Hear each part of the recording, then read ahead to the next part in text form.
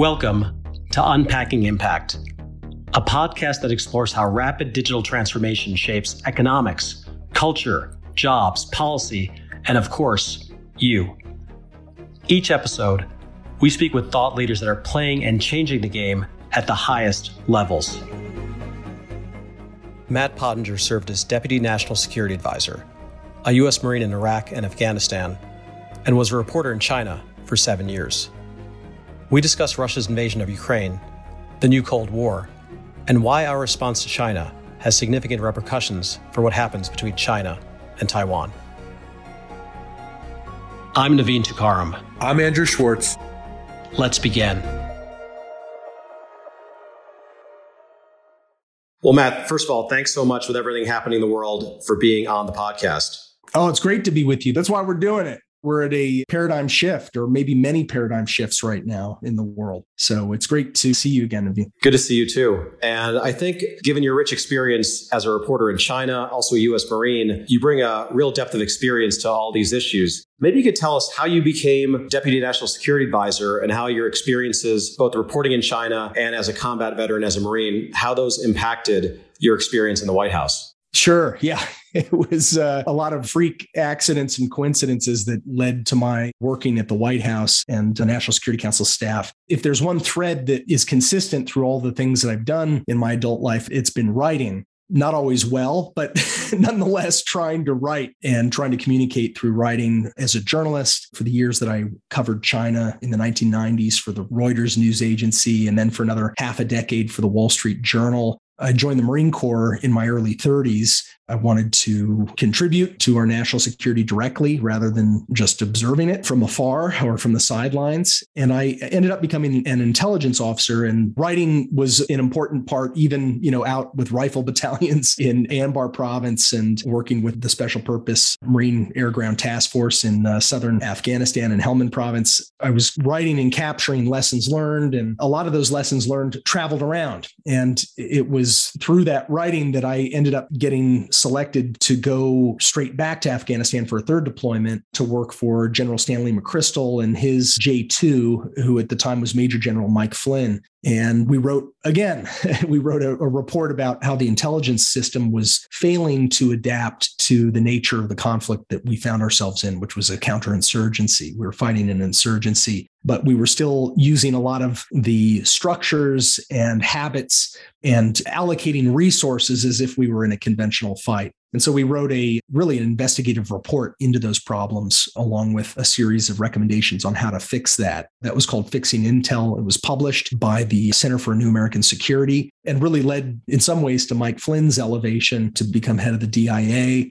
I ended up getting out of active duty in the military, but then was asked to come back to meet then President-elect Trump to talk to him about North Korea and China following the 2016 election. And that's how I ended up in the White House. I mean, with all that experience, I'm just chomping at the bit to get your take on what's happening in Ukraine, because even some of the smartest foreign policy people in DC that I know were pretty shocked by the invasion of Ukraine. Can you give our audience a sense of how this conflict evolved? Because I think a lot of folks were very surprised to open the Wall Street Journal that day and find out what happened. Yeah, no, I think there's some important lessons there for all of us. I wasn't sure if he was going to invade. When he actually did, my view had been that it would have been to Russia's advantage to use a different approach. And the fact of the matter is that's probably still true. If it looks as though Russia has done something against its national interest, that's because it has done something gravely against its national interest. What we always have to be humble about is that when you're talking about dictatorships and dictators, it ultimately only matters what they believe and think and how they act. If you go back and really look at the case that Vladimir Putin laid out over the years at the Munich Security Conference well over a decade ago, some of the essays that he's published, it kind of lays it all out. It lays out his intentions. And so the lesson there is to pay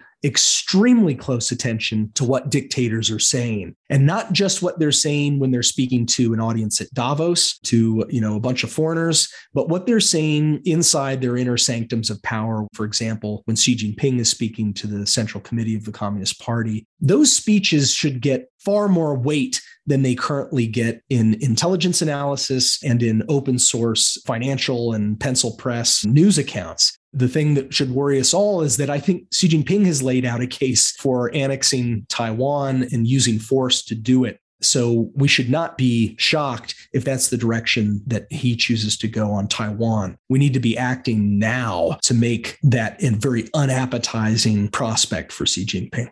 Yeah, I definitely want to get to our China strategy with respect to Taiwan. And I also want to talk about what is Putin's endgame here, in your opinion? And then we can work backwards into what's happening on the ground right now. Yeah, I mean, he's really in a bad spot. His original end game was to take over the capital, depose or kill the leader of Ukraine, the elected leader, to install a puppet government, expand control of the eastern part of the country, and have someone else in place in government that he would feel comfortable with governing the rest of Ukraine. And he thought he could do that in a matter of days, right? I mean, we're reading stories about how Russian troops didn't even know that they were on the verge of an invasion, that they only had 3 days worth of rations packed. They thought that this was going to be easy, which is a very common mistake leaders make. Leaders of all stripes, democratically elected and self-anointed dictators alike, make this mistake. They think wars are going to be decisive and quick and are going to go according to plan. So his end game has been upended. It looks now like he's turning to some messy kind of plan B, which is to try to turn cities to rubble, or at least parts of cities to rubble. I mean, some cities have been absolutely devastated already from indirect fire by artillery and rockets and aircraft dropping bombs. And it's sort of this, if I can't have it, no one can, right?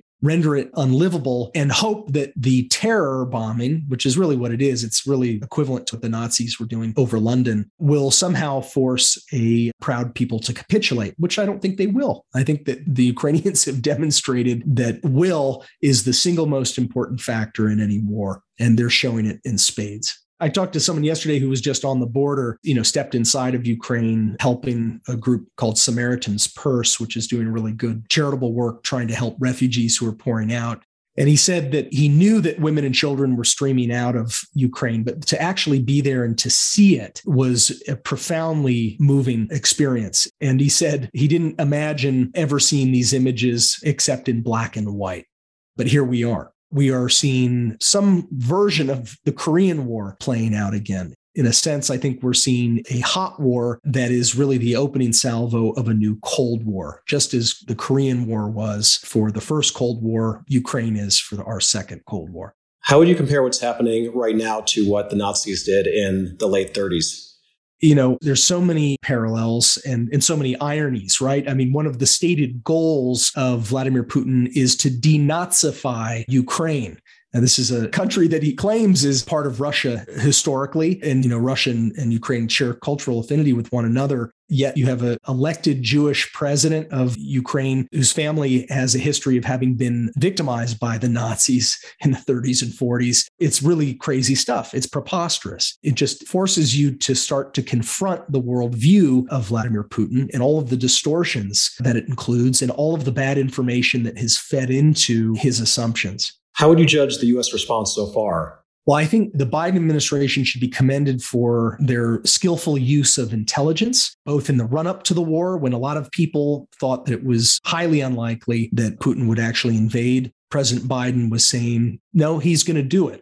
And we've got the intelligence to back that up. He sounded like Chicken Little there for a little bit, but all of it bore out. And it showed that our intelligence community has done itself a credit in the lead up to the war, but also in highlighting all of these false flag types of ploys that Vladimir Putin has been attempting. In launching the war, he wanted to make it seem as though the war was started by the Ukraine government. And we were able to sort of inoculate people against that disinformation, against that confusion, to dispel some of the fog of war before the war began. And we're seeing that again with respect to the threats and disinformation that both China and Russia are coordinating to suggest that the United States is running biological warfare labs in Ukraine. The White House has done a good job making use of intelligence to say this may be another disinformation, false flag ploy that is going to presage the use of weapons of mass destruction by Vladimir Putin. The Biden administration has done a good job of helping rally the West, and this has been a galvanizing moment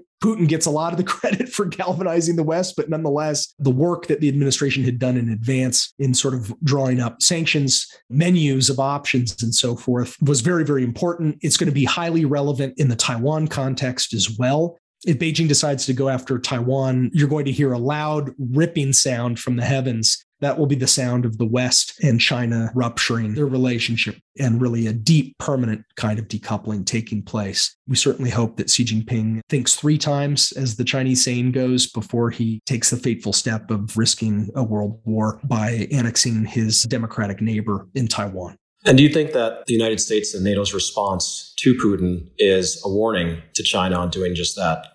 Well, in terms of economic punishment and sanctions, it is. In terms of military support and really military will, it might be more of a negative advertisement only because we've gone too far in saying what we will not do. That would be just one critique that I have of the White House right now is, be a little more ambiguous about these things. Even if you're not going to send troops into harm's way, be a little bit less helpful to Vladimir Putin by giving him all of the parameters and all of our thinking up front, which he is using to his advantage in prosecuting this horrific bombing and artillery campaign against Ukrainian civilians. So a little more ambiguity, I think a little more aggression in getting more capabilities earlier into the hands of Ukrainian fighters who need that work. We really also want to avoid drifting into a sort of complacency that might include getting comfortable with the idea of a long-term frozen conflict. That's not in our interest strategically. It's certainly not in the interest or moral interest of anybody at a time when innocent people are being killed. We should be looking to help Ukraine win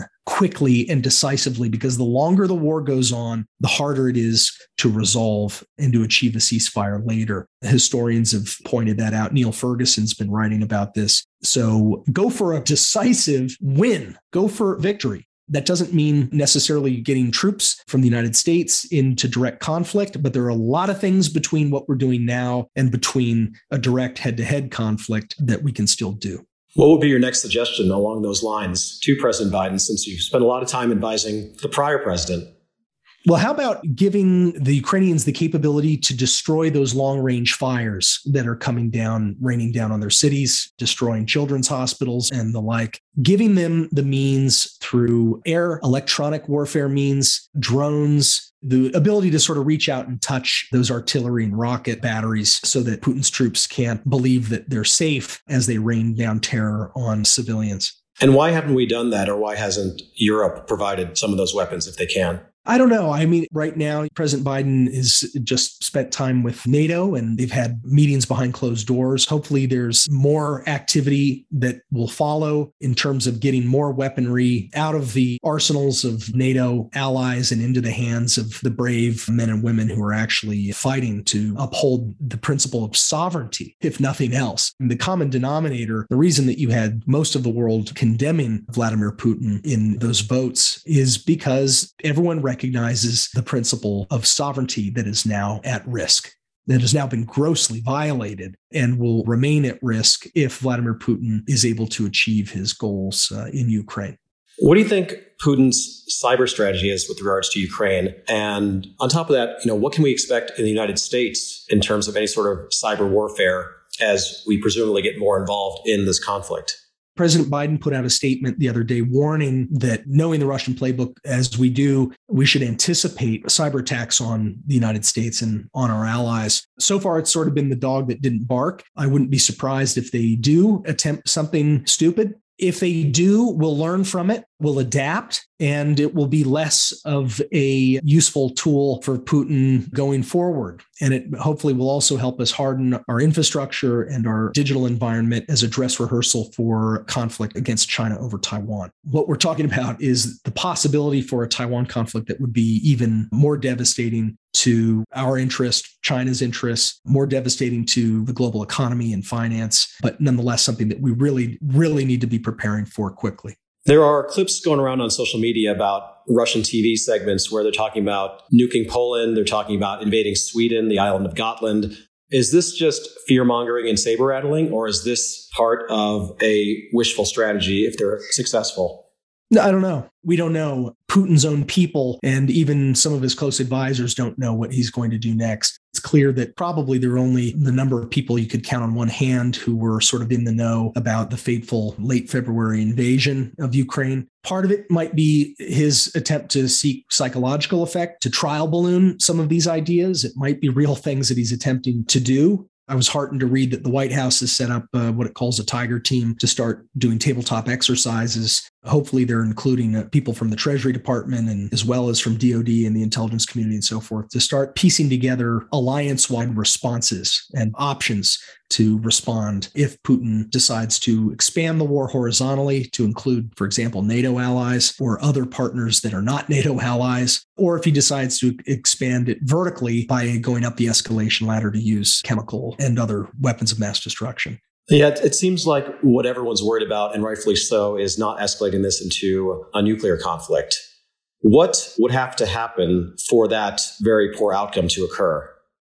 Well, I mean, Vladimir Putin has exposed his conventional capability as being far less than met the eye. You study order of battle charts, you look at the kinds of equipment and statistics that describe a military capability, but then when you see it break its teeth on a far less well-equipped but vigorous and patriotic set of freedom fighters fighting for their homeland, that's a pretty powerful piece of information that's gone out around the world. It has shown that Russian military might in the conventional realm is far less impressive than what we thought. And that's going to have long-term dark consequences for Russia and for its security, and probably even its ability to maintain its integrity. The nukes are one area where they're not a paper tiger. They've got the largest nuclear weapons arsenal in the world. They've got a huge arsenal of so-called tactical nukes, which is an oxymoron if I've ever heard one. But what it means is nukes that can be used to wipe out parts of a city rather than, to flatten an entire city, to take out naval formations, troop formations, and the like. If he does that, I don't want to say too much other than I don't think that Vladimir Putin will survive that. Do you think that the U.S. and NATO should close the skies above Ukraine? And if so, how would that actually occur? I think that giving Ukraine the means to contest the skies would be a good starting point, as opposed to having U.S. aircraft or NATO aircraft patrolling Ukraine's skies. When you do talk about a no-fly zone, and we remember this from all the years that we had imposed no-fly zones over northern and southern Iraq, for example, that requires the use of force to remove radars and missile systems and threats. It's not just about escorting other aircraft out of airspace. It does raise the possibility of a head-on confrontation, but there are things that we can do to help the Ukrainians better clear the skies. All the Stinger missiles that they're using, which work well against helicopters and low-flying fixed-wing aircraft. What about capabilities designed to help them reach a little higher up into the sky to hit some of those bombers that are blowing up city blocks down below?